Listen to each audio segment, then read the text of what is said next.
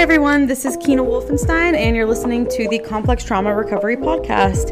If you hear any yapping sounds in the background, we are fostering 8-week-old puppies right now. Today, my guest is Preston Walker. We have a really great conversation about a lot of different things. A few specific modalities we focus on are neurofeedback and parts and memory therapy.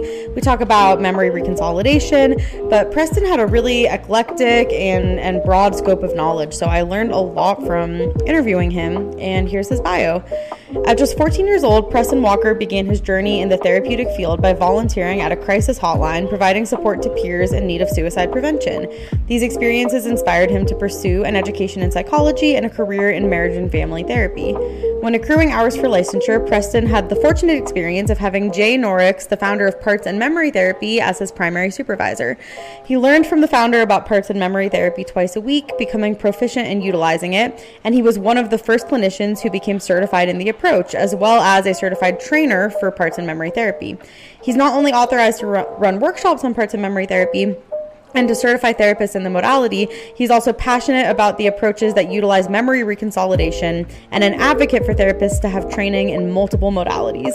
He is known in his community for utilizing multiple approaches, including neurofeedback, parts and memory therapy, and emotionally focused therapy. I will include the links that he shared with me below in the podcast description. In the podcast description, you'll also find my link tree with links to the workshops that I've done, my Patreon where I publish writing. I just published a little webinar about couples this week, so I just throw a bunch of different work I do on Patreon, and you'll find some other resources in my link tree as well. Thank you guys for listening. Thank you for supporting the podcast. It's been really fun doing this series of interviews, and I hope you guys enjoy this episode. Hi, Preston. Thank you so much for joining me today. Yeah, thanks for having me. I'm super excited to interview you. So, could you just start with kind of giving a synopsis of the modalities that you like to use? Yeah, so I love using multiple modalities. I have this framework where I think symptoms can have so many different sources that I really want to find out, like, where is the origin of this symptom? And I find certain modalities work better with, how different things present. So one thing I use is parts and memory therapy. That is really good for emotional learning or trauma, where there's been this past experience where there's a lot of emotion attached for it. So what that does, essentially, it takes the emotions out of the memory and also works with the part of us that kind of holds that memory. And similar to IFS, unburdens that part. So I love that. But then there's also things like ADHD, where that really wouldn't do anything. So for something like ADHD, I really love neurofeedback.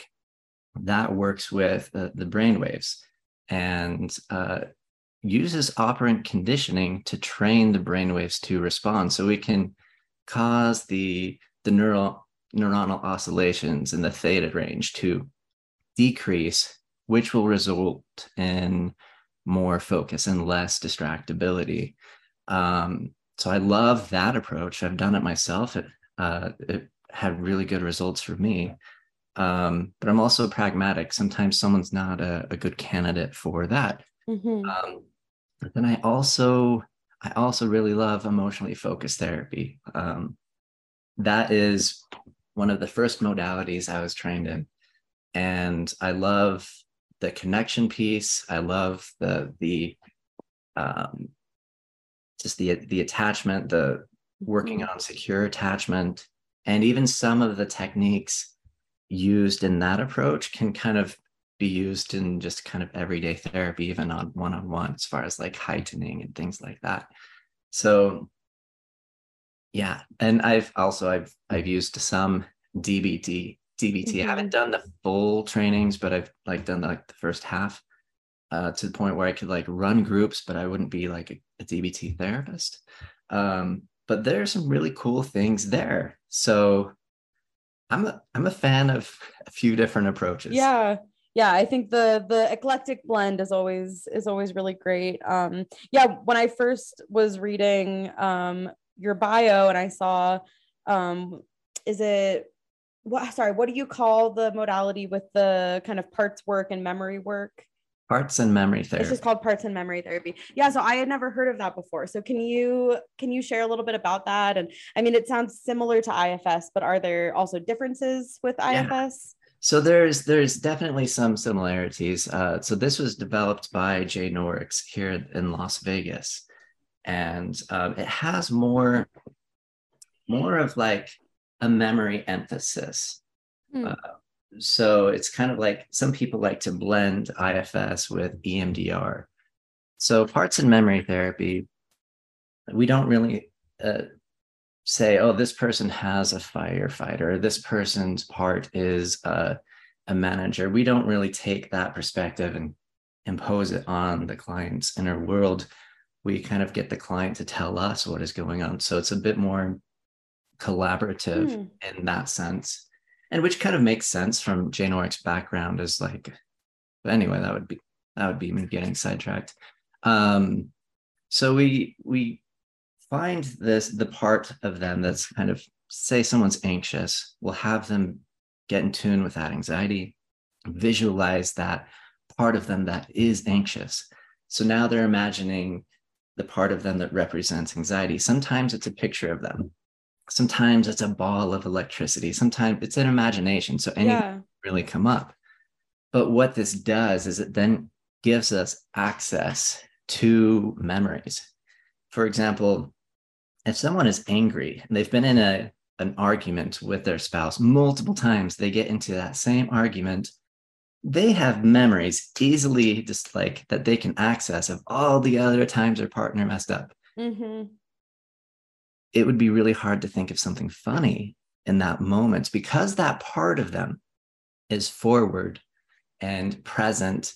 That's the part that has all those memories. So when we have them Yeah. visualize the part of them that's anxious, we can have them ask that part of them for the earliest bothersome memory. Hmm. Typically, we like to start with the earliest and kind of neutralize some of those, and then we'll go to the most later on. So once they give us a memory, we have them imagine walking into the memory. So now they're kind of leaving that part of them, going into the memory, looking at the memory version of themselves, and then ask if we can help, ask if they would like to let go of the emotions using wind, water, or fire, and then visualize that part taking their emotions and having the wind blow it away. And we check in, have them ask that memory part, where's that now on a scale of 0 to 10? And we kind of repeat this process until it's a 0. We have them say goodbye, step out of the memory, go back to the part that asked or that they got the memory from, and then ask, when you think of that memory, how much does it bother you? A lot of times it's a 0, but sometimes it's not. And so we'll do it a second time. Now, instead of with the memory, we're doing it with a part of them. Hmm. There's some things that are so impactful in our lives, it almost becomes like a part of who we are. So when we neutralize the memory and we neutralize the part that holds the memory, or the emotions, rather, we're not neutralizing the part, we're neutralizing the emotions. Mm-hmm. That's when they can think of the memory and it's a 0 out of 10 for them. But what I also really like about this approach is there's protocol of what to do when things get stuck. So Hmm. someone will visualize, say, for example, someone's visualizing letting go of their emotions, but they're unable to. I might have them look around and tell me if there's anyone there that's not supposed to be there. And they might say, yeah, the perpetrator is here, Hmm. or my mom is here, or there's someone else here. There's sometimes a part of someone's personality that has concerns of what it would mean if we let go of these emotions. Yeah. So, does it mean they're going to be vulnerable? Does it mean that they're going to have to trust the person that's not trustworthy, trust the person that hurt them?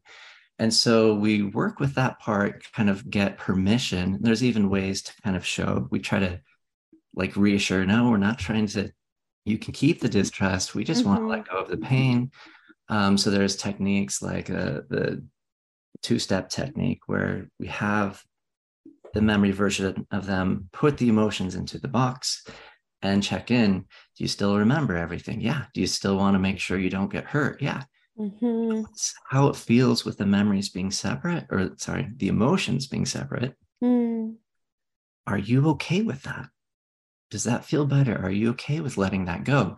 And usually at that point, yeah, that memory part or the part that's blocking is okay with that, because they can see that it's not getting rid of the memory. It's not getting rid of the ability or desire to protect themselves. So then we're able to kind of move forward and neutralize it. And this is one of, several techniques. I'm just using this one as an example. But what I love about it is there's protocols of what to do when someone gets stuck. So on a regular basis, when someone comes into my office and we do this approach, there's one or more memories, and sometimes 5, 10,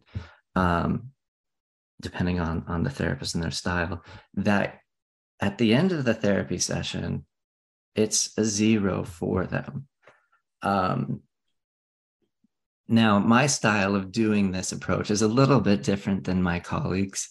I like to do it quickly. My colleagues kind of like to take their time, but it's also an approach that you can really have your own style. As long as you kind of go through the protocol and you neutralize the emotions from a memory, and then you go to the part and you neutralize the emotions with the part, then you've accomplished the goal using memory reconsolidation. And I know memory reconsolidation you've talked about in previous podcasts. So just for anyone that's new, what that is every time we think of a memory, our neural synapses kind of open up, and after about 5 hours, it reconsolidates. So there's different therapies that use techniques when a memory is activated to disrupt that memory reconsolidation. Some studies have shown that, like propranolol, they did that where Boston Marathon bombing, and so they kind of activated a memory. They took that beta blocker. Was it a beta blocker? I'm not sure. Blood pressure medicine, I think. Yeah. And that had an effect. And then there's EMDR, there's coherence therapy. And this is another way of doing that, where you're using visualization. But our memories, every time we think of something, our synapses open up and it reconsolidates. So we're actually remembering the last time we remembered it, because it's constantly editing. So this has huge implications for therapy. If this is already happening, there's a lot of things we can do to change that, so we can change how something feels. So parts and memory therapy is primarily concerned with the implicit memory, with the emotions. We don't change the explicit memory, the episodic memory. We want that to stay the same with this approach. All we care about is letting go of the pain associated with the memory. So, yeah. Thank you so much. No, that's all really, really cool to hear about. And hearing you describe kind of the parts in memory therapy, I was like, oh, I'm already doing some of this stuff, because it does sound like it's like a blend of, there a little EMDR, a little IFS, a little coherence therapy, a little, but especially when you were talking about like having someone visualize their anxiety or kind of, use imagination to like engage with those different feelings and those different parts of themselves. I love doing that. And I think I've mentioned this in previous episodes, but as much as I really do like IFS, I think I also have felt sometimes like the firefighter, manager, like those labels can be a little bit like, restrictive or just like kind of too. So I like that this sounds almost a little bit more flexible in the way that you use parts work, right? Yeah. And I think it's like the founder, Jay Norris, is very much like he has a background in anthropology. Mm. We kind of look at anthropology. uh, I could go to a culture and say, oh, this is what's happening, and I'd be wrong. Yeah.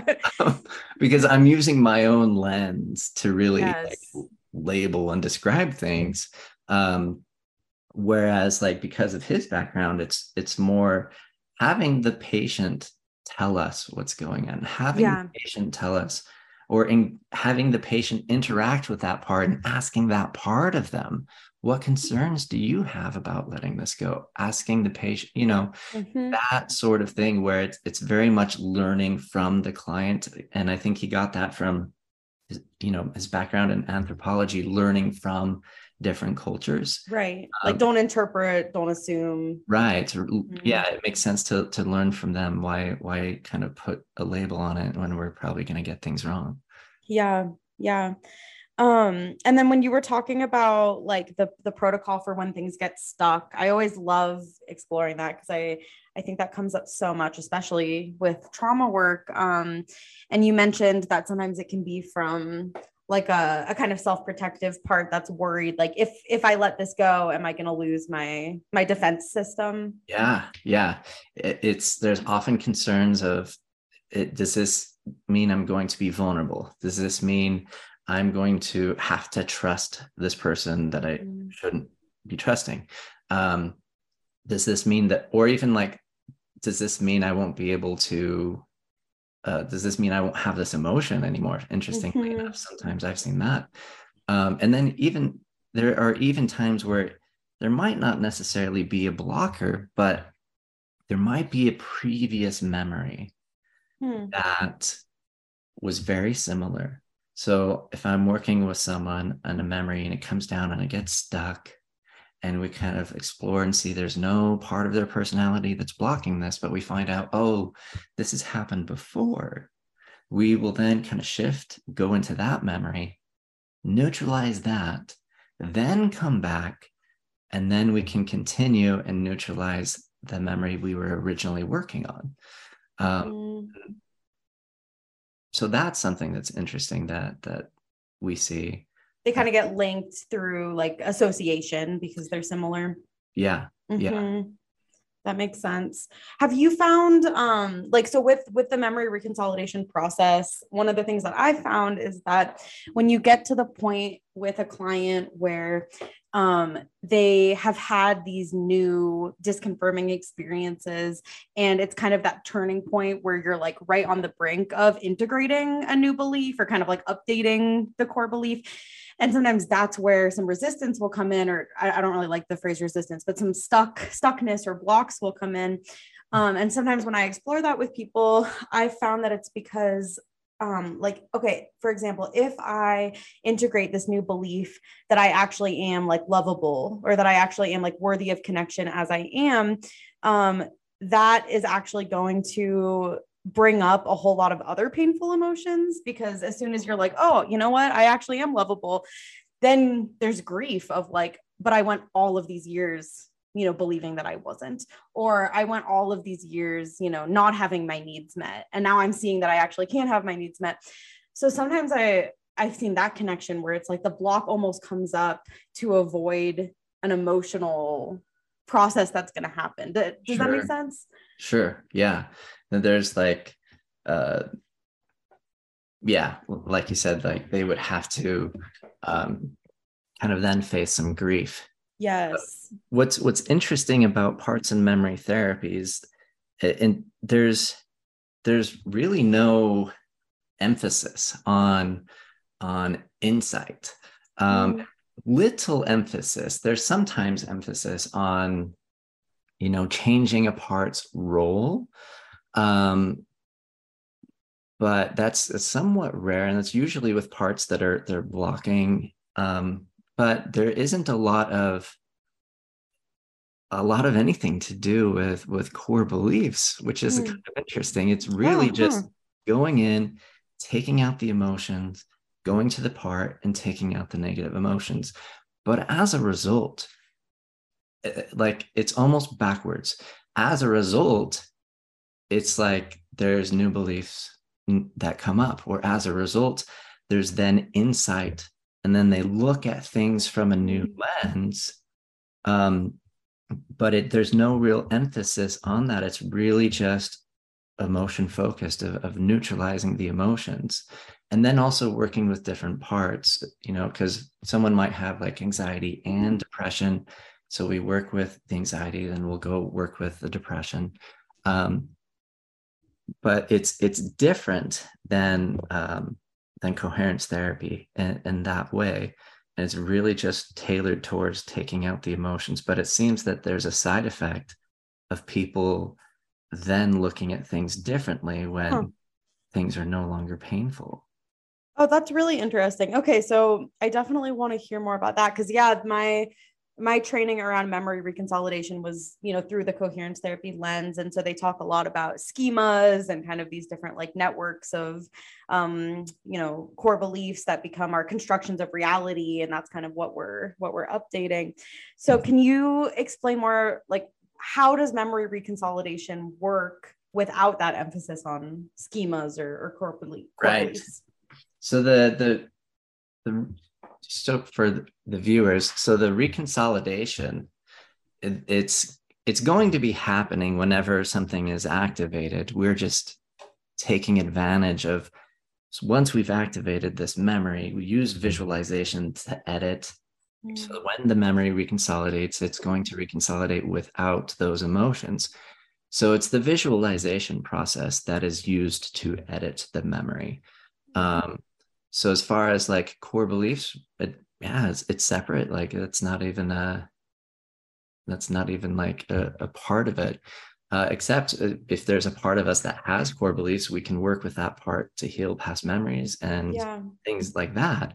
But it seems that as a result of just taking out the emotions of the memories, the core beliefs naturally will change.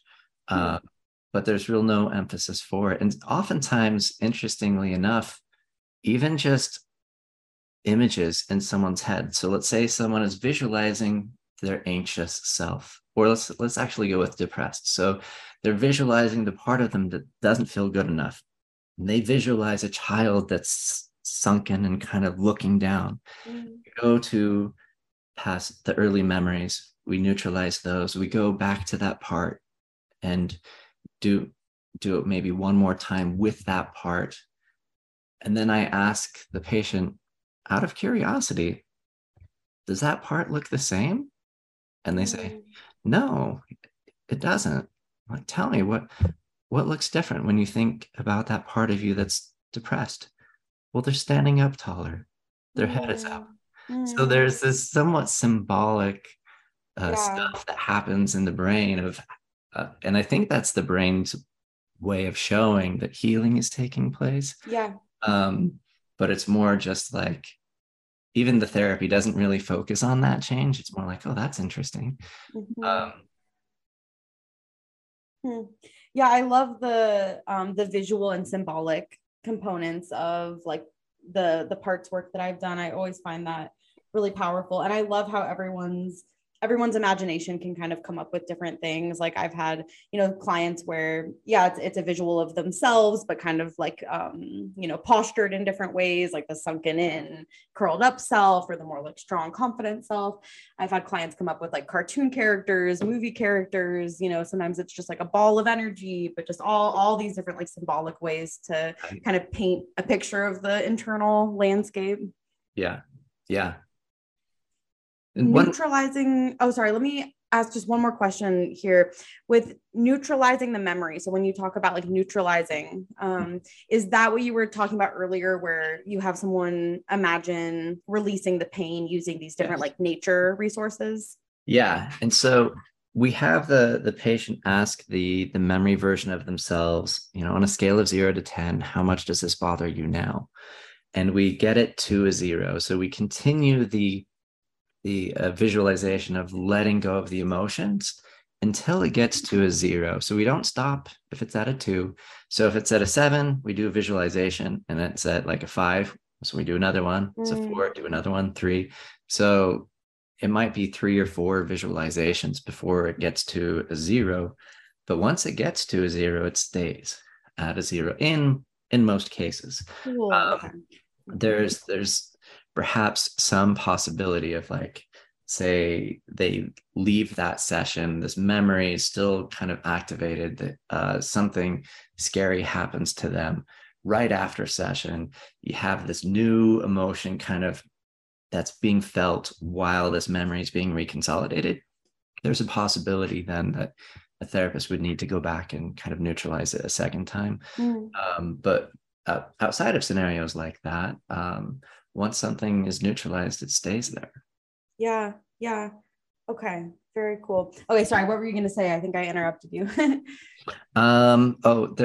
There's some times where we might work with changing, not necessarily a core belief, but maybe changing a role. So let's say there's a part of someone's personality that is critical. And we work with that part. We can like kind of neutralize past memories. We might after that point where we neutralize past memories and we work with that part, we might get it to kind of like adjust the role to kind of be more analytical or something like that. But probably most often where we change a role of a part is if they visualize, if there's what we call an introject. So this can be someone we knew in our life and we took the role that they played in our life, and now it's like a part of who we are. Like a critical parent that kind of becomes the inner critic. Oftentimes it's a parent and sometimes it's a perpetrator. So if it's a critical parent, we do an unmasking where we have them talk with that part and say, do you know that you're a part of me? Because it is. This is within their head. And we have them tell that part, go ahead and take off that mask. You've played this role for a long time. You've done really well at it, but this role is no longer needed.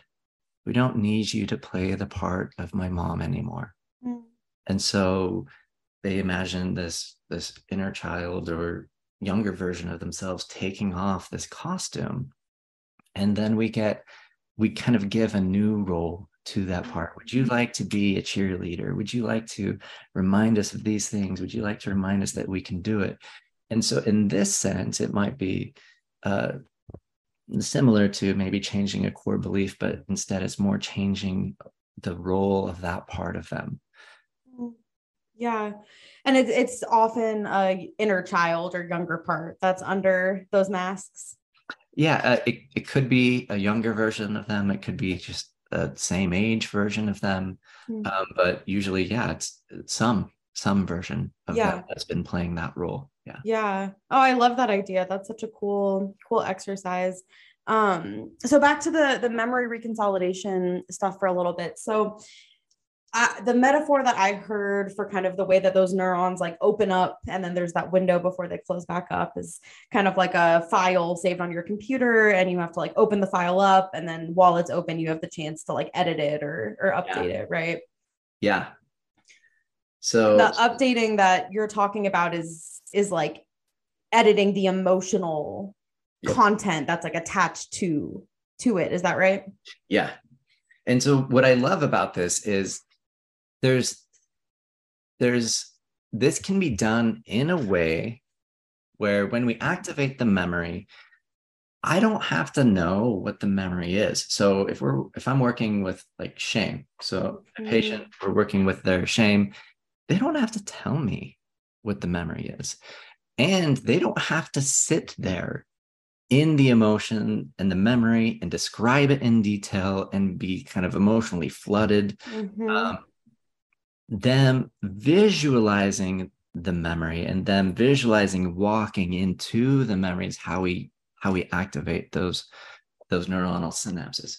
And so the way we activate the memory, in my opinion, it can be done in a way where if someone has a tendency to be flooded, or dissociate, we can do this in a way that's less intense and it's tolerable, so that there's this distress tolerance that they're able to do this and able to go through the process.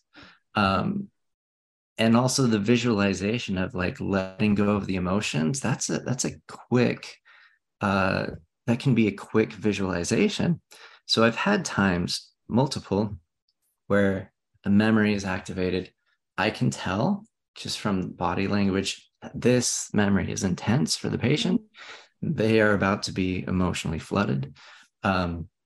So I kind of speed up. Okay, imagine talking to that version of yourself. Let's take her out. So we'll do like a rescue. Let's take her out of that scenario to an open field. Let's have her pull, ask her if she's okay if we let go of these emotions, have her pull up all the emotions to her surface. Imagine wind blowing it away. So I'll walk through it fairly quickly like that. So as soon as we do that, it's already less. It's all like, now, of course, even before these sessions, we'll go over techniques of what to do, like temporizing techniques, we call them, to kind of decrease the intensity of an emotion, so that when we do this sort of thing, that if they get flooded, they know what to do. So I might have them kind of ask the emotion to step back. That's a technique that we use. But also kind of my style of doing this is, if I can get through one visualization quickly of letting go of the emotions, we can easily do the rest. So yeah, I think there's from the experiential side, there's not, I think it's tolerable. I think it's very tolerable, because there's not a long window. We're not sitting in the intense emotions for half of the session while they're, like a 10 out of 10. Right. Yeah, no, that makes sense. And that does seem a little different than some other styles too, because I think there are some more experiential therapies that do emphasize really like being slow, kind of like, going through the process slowly. So this thing seems different in that regard. Right. So if I have a session like that where we go through a memory quickly and I can see that it was intense, I'll give them time afterwards, and ask them, what was that like for you? If they want to like share the memory, share the insights that came up, share their perspective now. But also it has the similar effect to as if someone has done another approach of memory reconsolidation, like EMDR. They feel like they've just cried, even if they haven't cried. It's this sensation, like you feel like you've just cried, like the release feeling, kind of. Yeah, it's like this raw sensation, but also feeling like lighter and unburdened. Yeah, in a way. Yeah. So with some of my patients, I probably shouldn't say this, but this is what works for me. I tell them, after your first session of doing this approach, because the first time it might be hard, go get a milkshake. Go get a milkshake afterward. Get some. I think that's good advice. Right. Yeah. That is so cool. So with shame, like you brought up the example of shame, let's say someone is kind of just saying that they feel really like heavy shame just come up a lot. It would be that same process with the shame that you're describing, where maybe you have them visualize the shame, interact with the shame, try to see what memories are linked with the shame. Yeah. And from just my experience, anecdotally, I don't know if this is universal. Sometimes it's hard to get them to visualize the shame. Sometimes that shame doesn't want to, like, the whole point of shame is kind of reclusive. Yeah. So sometimes that first step of getting them to visualize it can take a little bit longer. But yeah, it's the same process. We get them to visualize that part of them. So they might visualize like a tar monster or something like Mm. that. And that's still representative of that part of them. We have them interact with that part of them, Mhm. ask, same process. Um, Let it know we want to help, get permission, go or ask for early memories, go into those memories, neutralize it, come back, check, see if when it thinks of those memories, if it's at a zero. If it is, great, we're done.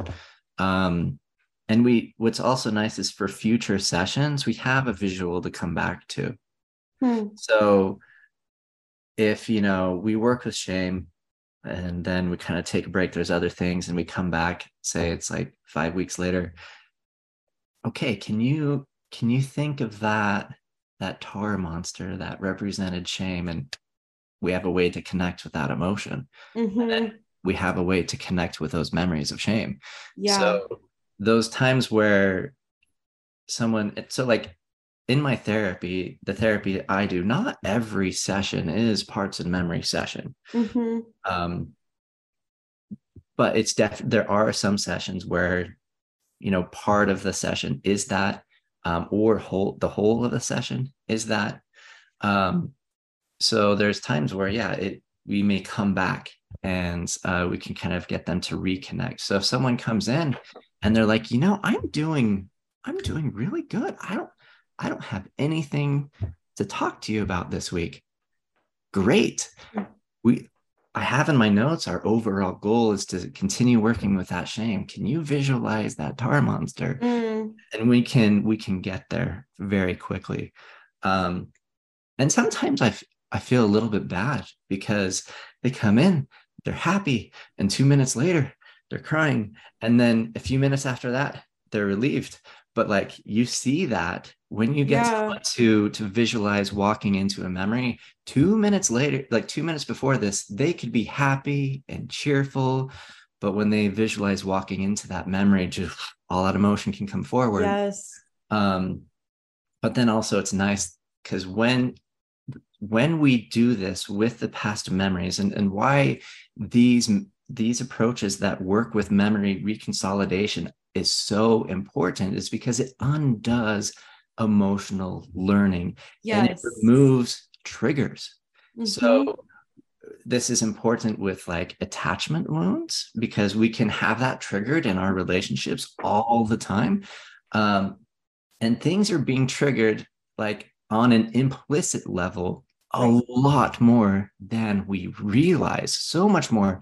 And people are like, yeah, but I'm not thinking of these past memories. Well, yeah, you're not thinking about it, but you're feeling. Right. Your body and your emotions are reacting. Right. Mm-hmm. But let's say someone comes in and they say, I have a fear of public speaking.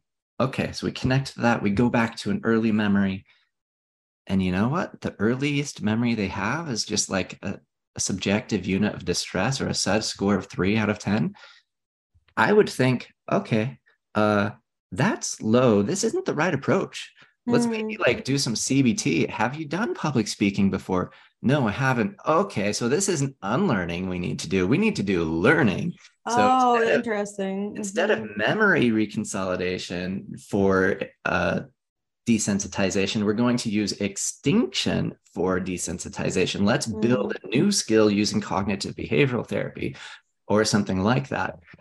So there's kind of how I view it is, if something was emotionally learned, yeah, parts and memory therapy works really well. If something was not learned and has yet to be learned, well, then another approach might be better. I love that. That's such a, so I wrote down as you're talking, top down is for learning, bottom up is for unlearning. So what I would say is bottom up therapies are not always unlearning. When dealing with the past, and memory reconsolidation, I consider that unlearning. So, memory reconsolidation, I liken to unlearning, whereas like CBT, DBT, all of those are top down. I liken those to learning. But there are bottom up therapies where you still learn. So there's still extinction, it's still going that route. Emotionally focused therapy is an example where you try to feel connected with your partner. You have enactments in therapy. You are vulnerable and you learn that it's safe and you learn that your partner is there for you. So that's an example of a bottom-up approach that is still using extinction. So there's, yeah, hope that clarifies that. So cool. That makes a lot of sense. That's really interesting. So if in that example, you get back to the memory and it's pretty low on the distress scale, you can kind of assume like, okay, there's not a memory that's at the root of this anxiety or whatever it is. It could just be more of like a lack of skills, lack of experience, fear of the unknown, that kind of thing. Right. Yeah. So like if we go to the most intense, and their most intense emotion or memories at 3, I would shift. I would be like, this isn't the right modality for this. Yeah. Let's shift over.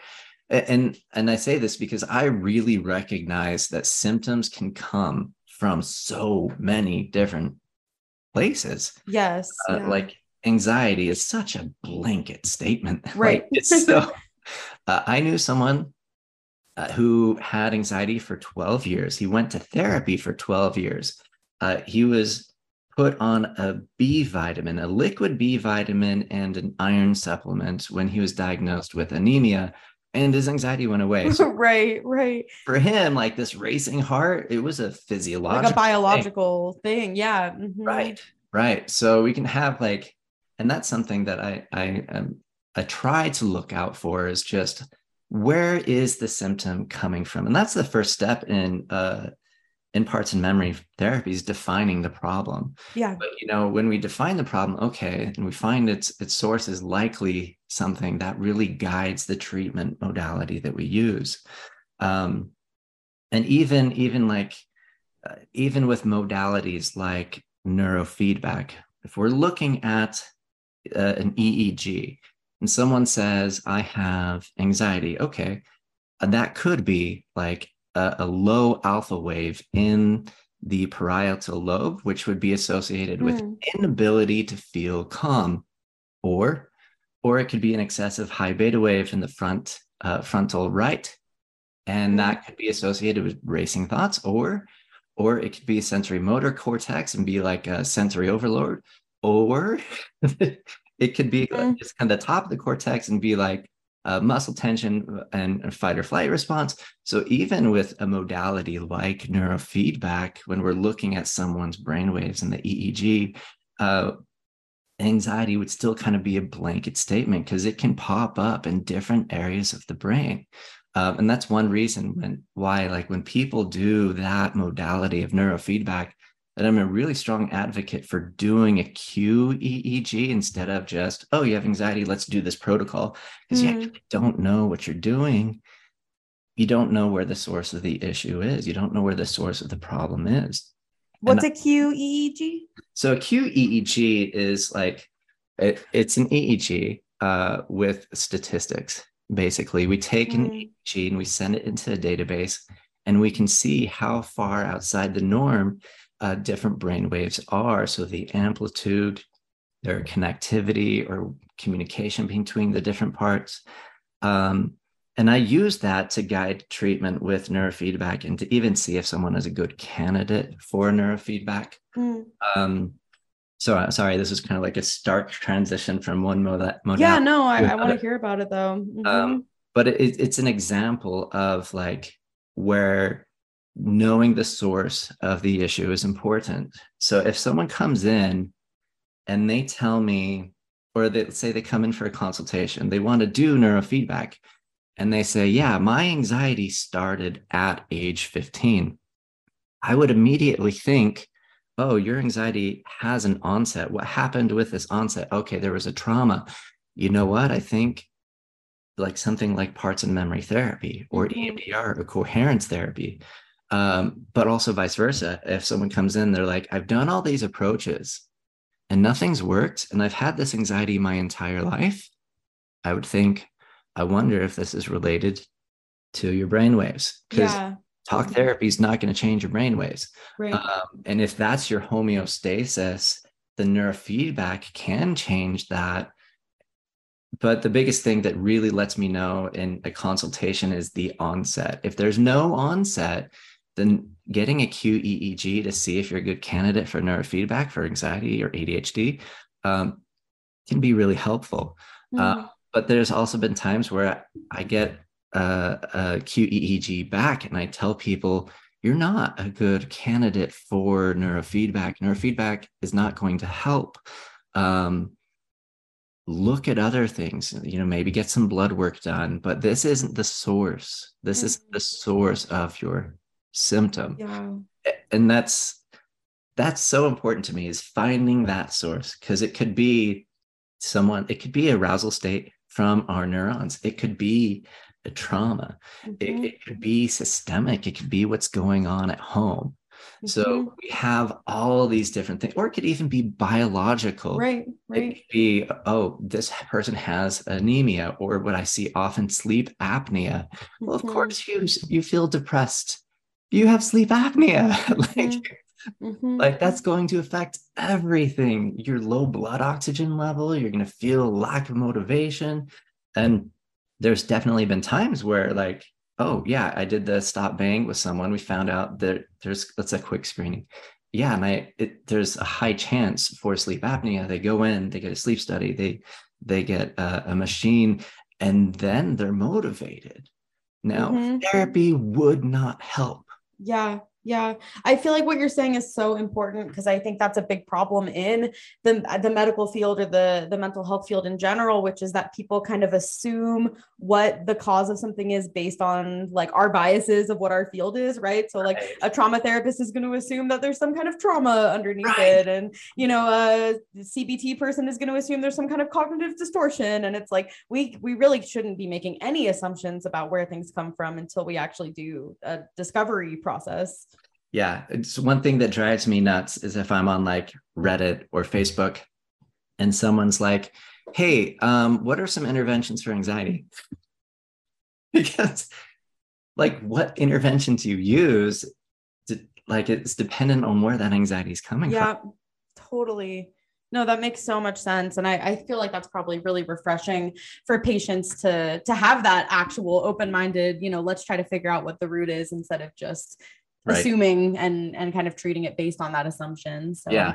And there's so many things, like, someone gets on birth control, and like that can really have an effect on people. Hormonal stuff. Yeah. There's some people that have severe reactions, even like things like psychosis. And I think that's also something that people aren't, maybe it's, just like not discussed as much as maybe it should be, but they're not aware of, like, oh, this can have this sort of side effect. So like someone's like in a relationship, they get on birth control right before they get married, and then they're like miserable, and then they get off birth control and then they're super happy. Like there's things like that can play out, where it's seemingly like, if your therapist trying to find, like, wait, things were going well, okay, and then things weren't going well, but you're trying to find the source of like why this depression started. You can definitely go down like roads that are misleading. You can say, okay, so you got married and then you started fighting. So, and they kind of try to explore that, but it could be something as simple as a new medication. Yeah, totally. So with the kind of neurofeedback stuff that you were talking about, like, let's say that you had a patient come in who's kind of experiencing multiple things, like they have ADHD, they're experiencing a lot of executive dysfunction, but also they have a lot of trauma and they're experiencing a lot of, emotional learning based difficulties. Is there a protocol for the starting point? Like, is it better to do the neurofeedback and then the memory and parts work, or both at the same time? You can do treatment alongside each other, but what you don't want to do is have like a parts and memory therapy session and then a neurofeedback session right after. And this is the same with other treatment modalities that are using memory reconsolidation. You wouldn't want to do EMDR and then do neurofeedback right after, because what these modalities will do is will cause a spike in delta waves. And that's like, if you're like, you activated a memory, you're reconsolidating, like your brainwaves will be different in that moment. Generally, like brainwaves won't change over time, but this, like that type of therapy will. So neurofeedback, you would want it spaced out and like done on a different day, or even like done prior. You can do them side by side in the sense that, maybe someone comes in one day, they do neurofeedback, a couple days later, they do therapy or parts and memory therapy. At one clinic I was working at, that was the case where people were coming in and doing both. And I noticed people were kind of getting through therapy faster. There was like this clinic was kind of working with the medicated population. So there was a lot of trauma, a lot of executive dysfunction, or just more than average, than like when I say average, I mean more than like a commercial based insurance. But even there, I saw like, okay, this people's symptoms are really kind of going away quickly. So when there's multiple things like ADHD and PTSD, you can be a candidate for neurofeedback, and you can do hearts and memory therapy or EMDR.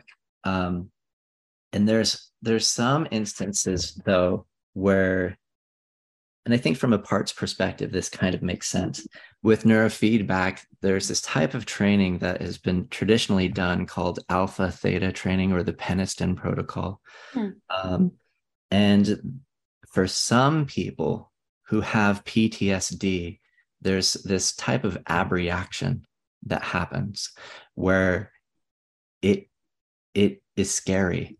So you're helping this person getting into a relaxed state, but this person has PTSD and it feels like their guard is being dropped, and suddenly there's part of them that's like, no, you need to be safe, watch out. And so they panic. We see this also with like, dissociative disorders and like mindfulness meditation. I've seen mindfulness meditation cause dissociation. So there's this type of relaxation induced anxiety that can occur.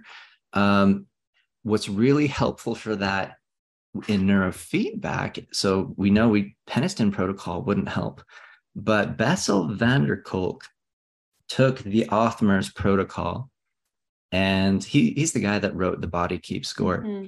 And he did a study, and this other protocol worked really well for those patients who had this sort of relaxation-induced anxiety.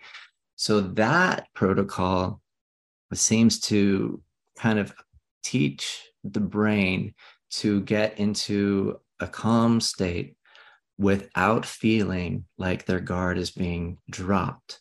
So that protocol I've seen work really well.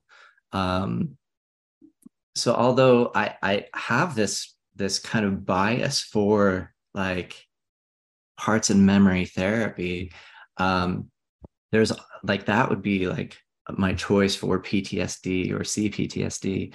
I've also seen these situations where that protocol worked really, really well. It was somewhat life-changing for people. So there are times, even with PTSD, that neurofeedback can help.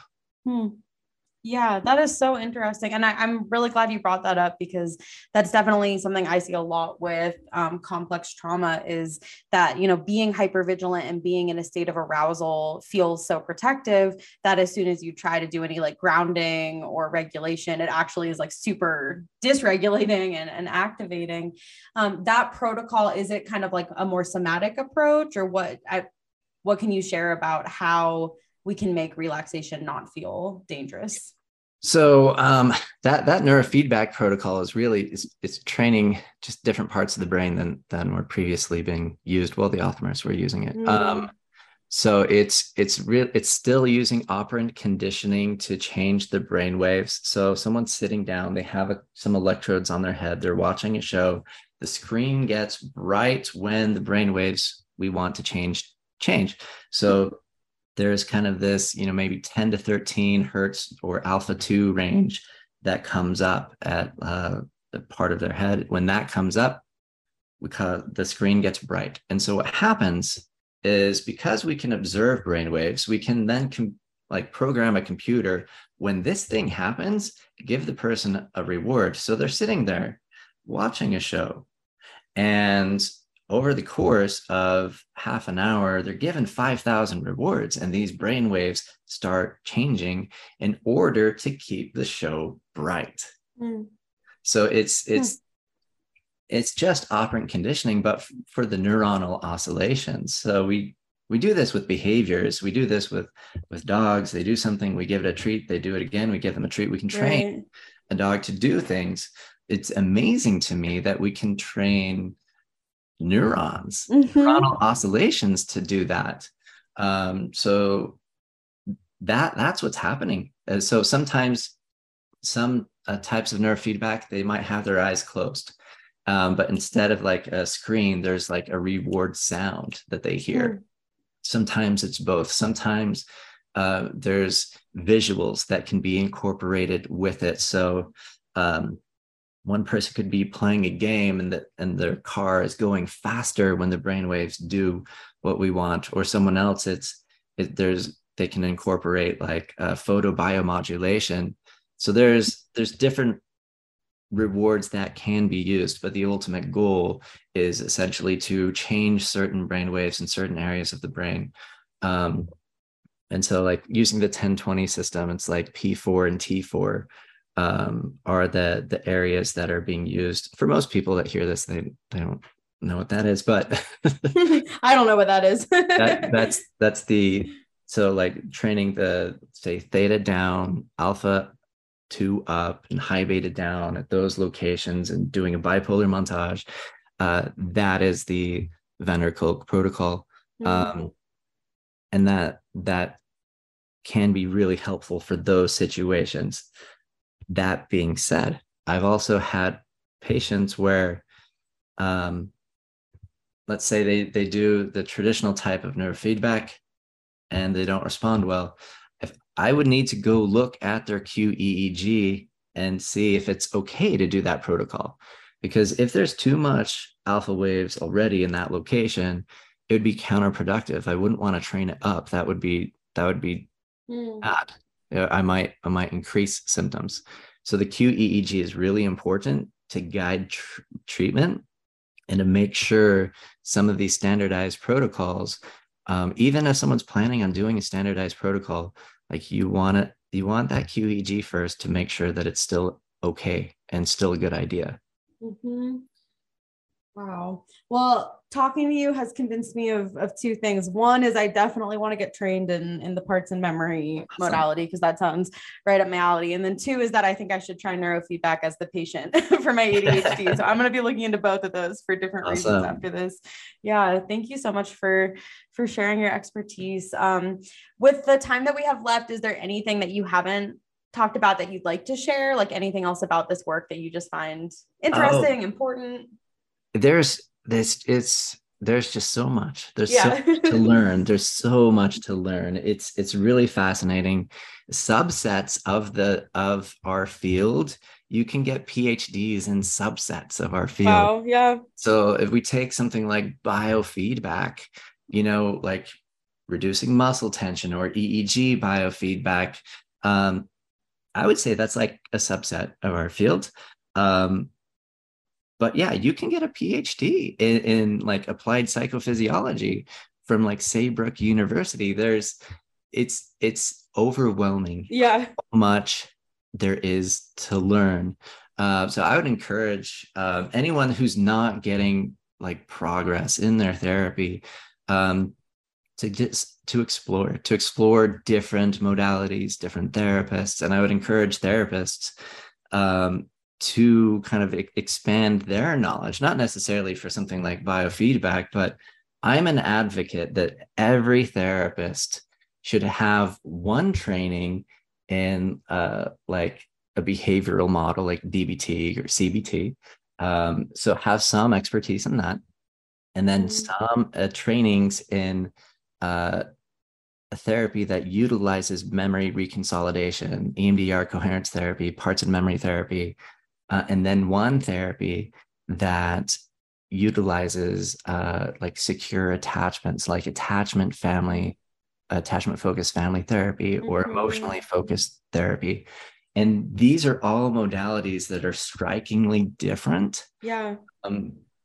But also when you look at something severe, like evidence-based approaches for suicide, you have like EMDR, you have CBT, you have attachment focused family therapy. You have these approaches that are drastically different. Yeah. Yeah. And as a therapist, having this like, and I'm not saying like eclectic. I know there's this strong aversion to that word. I'm saying specializing in three things, specializing in three things that are drastically different. Like if we compare this to UFC fighting, if someone was like a wrestler and then they learn Brazilian jiu-jitsu, yeah, they're going to do really well. They're going to be like a master in Brazilian jiu-jitsu. But in a UFC fight, they need to know how to fight on the ground, or not just the ground, that like standing up. They need to know how to block. They need to know how to throw punches. Otherwise, they're not going to do well. So if we compare like being a therapist to something strikingly different, a UFC fighter, having specialties in multiple things will absolutely help. You'll know when to do what. So you'll know when CBT is appropriate. You'll know when parts and memory therapy is appropriate. You know when family therapy is appropriate. So I'm a strong advocate for getting multiple specializations, because if it's just one, yeah, you might be really good at that niche thing. Right. But what about all the other times where that doesn't fit? Yeah. So someone goes to see an EMDR therapist, they have ADHD. It won't do anything. Like Right. Ritalin will help more than EMDR at emotion regulation. Like, so yeah, that's something I would say is for therapists out there to get those trainings, push yourself to get those trainings. And I don't think anyone will regret it. And I definitely think patients will be better served because of it.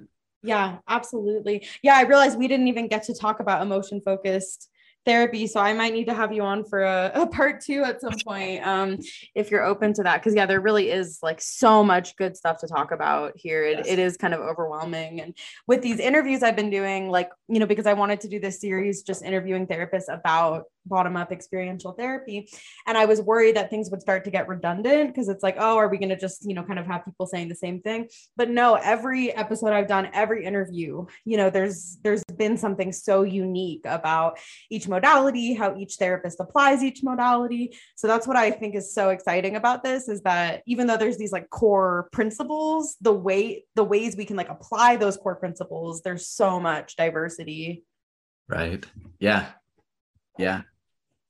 Oh, I also am a parts of memory therapy trainer. So any therapist hearing this, there's going to be a link shared and you can sign up for a training. Oh yeah, that is awesome. Yeah, I'll share all your links in the podcast description. And then are you taking new clients as well for the clients listening? I'm really close to, I have like space for like 1 or 2 more.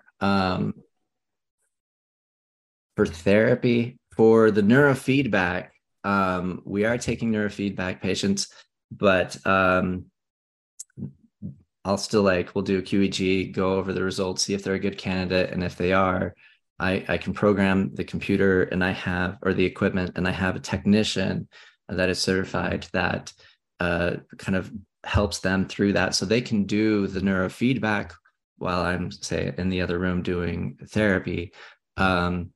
So we are taking neurofeedback patients. We have room for that. But for therapy, I will probably have a wait list within like the next week. Okay. Okay. So if you're listening to this, it might be your last chance, last slot open to work with Preston. And what are the trainings like? Is that like a long-term training or like a shorter term training? So, or for the neurofeedback? Oh, I'm sorry, for the parts and memory therapy. You said you were a trainer for that. Yeah. So we have a part 1 and a part 2. So usually it's a day. Sometimes we do it in a day and a half. So it might be like, 8 hours Saturday, and maybe when we do it a day and a half, then like 9 to 12 on Sunday.